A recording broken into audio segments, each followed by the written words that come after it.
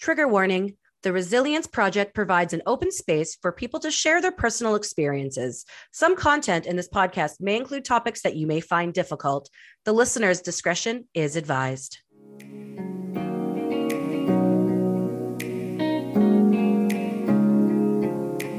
Hello, friends.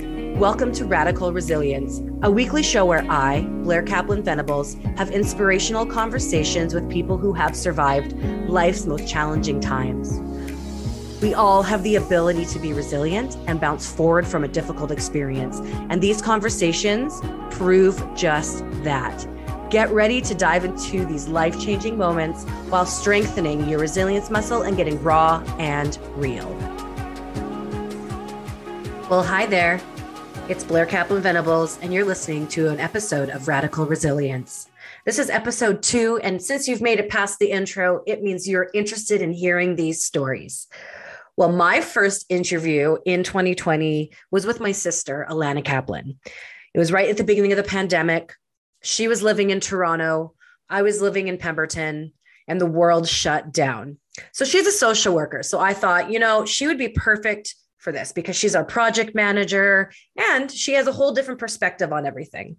So we sat down and we did a check-in. We talked about how to be resilient in the pandemic, working from home. So when you're listening to this interview, I want you to keep in mind, this is right at the beginning of the global pandemic, almost 2 years ago.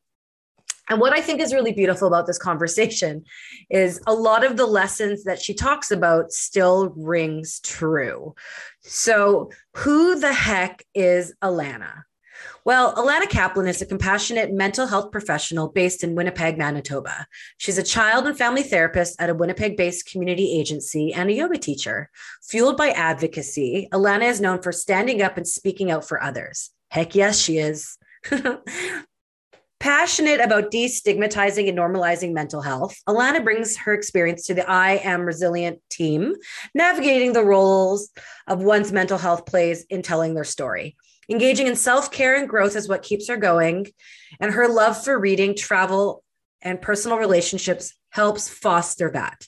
When she's not working, you can definitely find her on walks, at the yoga studio, and playing with animals she comes across, including her cat, Molly, my fur niece, Molly the Moo. Now, our life was a lot simpler back then in April 2020, but since recording this episode, we've lost our mother. We lost her February 23rd, 2021. I moved to Kamloops, British Columbia. Alana moved back to Winnipeg, where home is. And we're on this new journey. So buckle up and dive in to this episode of Radical Resilience.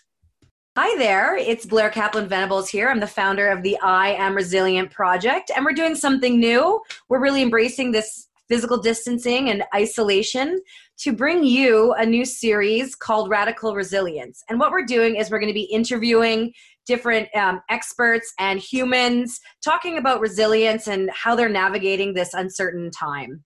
So we got Alana here. Alana Kaplan, I'm just going to switch to gallery view so you can see both of us at the same time.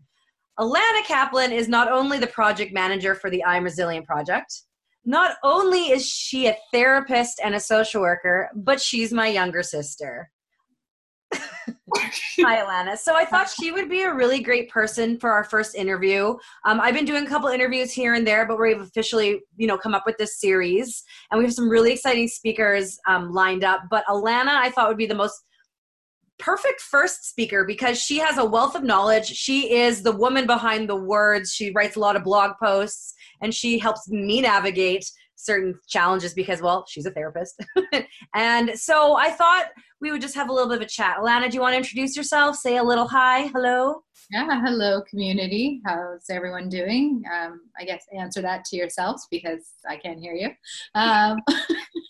I just wanted to let everyone know I am a social worker and a therapist as my full-time job, and then I am also the project manager for the I Am Resilient Project, and it is a huge passion of mine as well as Blair's to share stories of resilience, curate stories of resilience, especially in a time like this when we're just so bogged down with all of this news going on and all these hard stories, even now more than ever, I'm drawn more to these stories of resilience. So I'm very happy to be here today to participate in this. So how have you been feeling lately? I know like you luckily like you're still working and that you've shifted from being, being the way you used to operate to more of a digital, Zoom or whatever technology you use. Like how have you been feeling lately?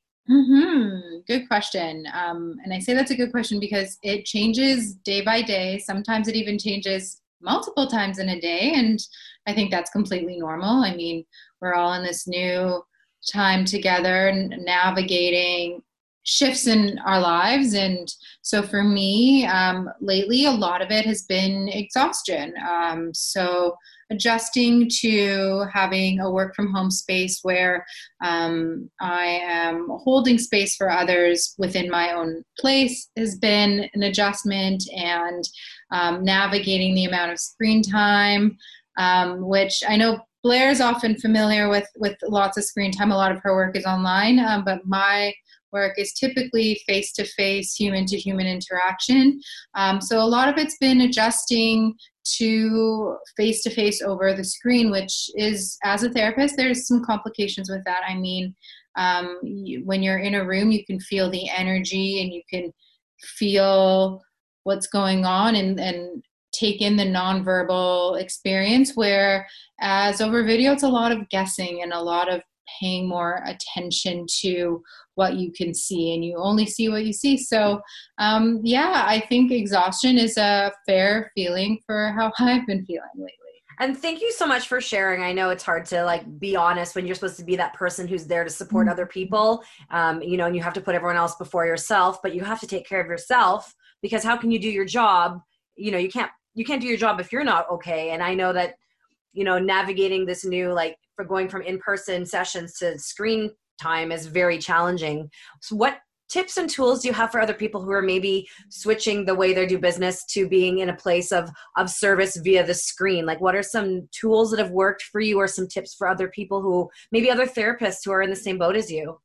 Yeah. So I'm learning new tips and tools every day, and a lot of it is trial and error depending on some of it's depending on mood, some of it's depending on weather. So one of my biggest tips, and I heard about it from another therapist friend, is every 20 minutes you're on video, if you could look 20 feet away for 20 seconds.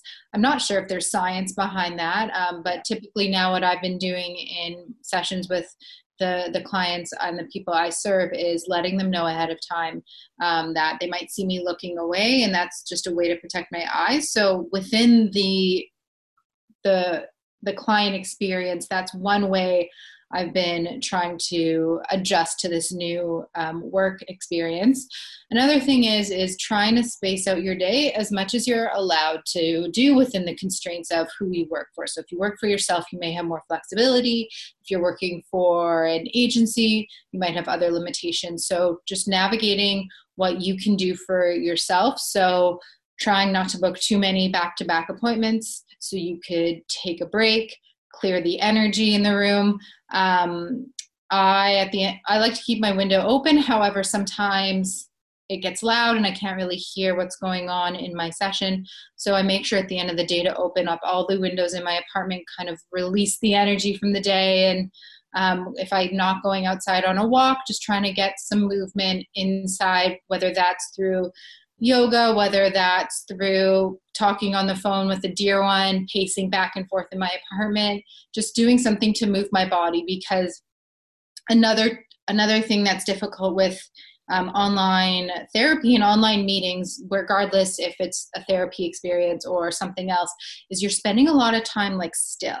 And when you're in the face-to-face experience, you could use your body more, but you have to be more mindful now of what it looks like on the screen, because you're not going to be like doing things like that, jumping into the screen. So just finding ways to move my body has been important. And then also just checking in with loved ones in your life, whether it's colleagues, whether it's friends, whether it's family, whether it's an animal, just making sure to really, really check in And then the final tip and tool that is hard to navigate sometimes is boundaries. I think boundaries are very important and they're harder to navigate right now, especially if you're living like me in like a smaller space where you don't have the luxury of having a separate space for an office. So something I've been doing at the end of every week is, so I'm using my kitchen table as my office. So at the end of the week, I shut my computer, I take my keyboard, my mouse, my charger, and I put it in the closet. Like I just get rid of it, just clear it, clear my notebooks, everything, just because I really need to stage the place. Yeah, I have some leftover Palo Santo that I was gifted once, so I've been using that at the end of the weeks too to just really take ownership of my home as my home. I love that. And I actually like what you first said about like for every 20 minutes of screen time, looking away for 20 seconds. It's like I should almost set a timer and do that. Yeah. I'm excited to try that. I think that's a really cool tip. And I mean, I love the idea of like the transitioning your home space to an office back to home and, you know, signifying that. And it helps probably with your brain and your mental health to know that like my home is now my home again, and you can enjoy your weekend or your evenings. So, you know, our whole community is about resilience. Mm-hmm. What does being resilient mean to you? Yeah, it's a good question. I think resilience for me is being able to take difficult moments or experiences in your life and choosing what you can do with that. So sometimes, like for me, resilient is like just owning it, like owning like, yeah, this is hard. Yeah, like I'm feeling sad or I'm feeling worn out or tired. What am I going to do with that resilience? Am I going to use it to advocate? Am I going to use it to take care of myself?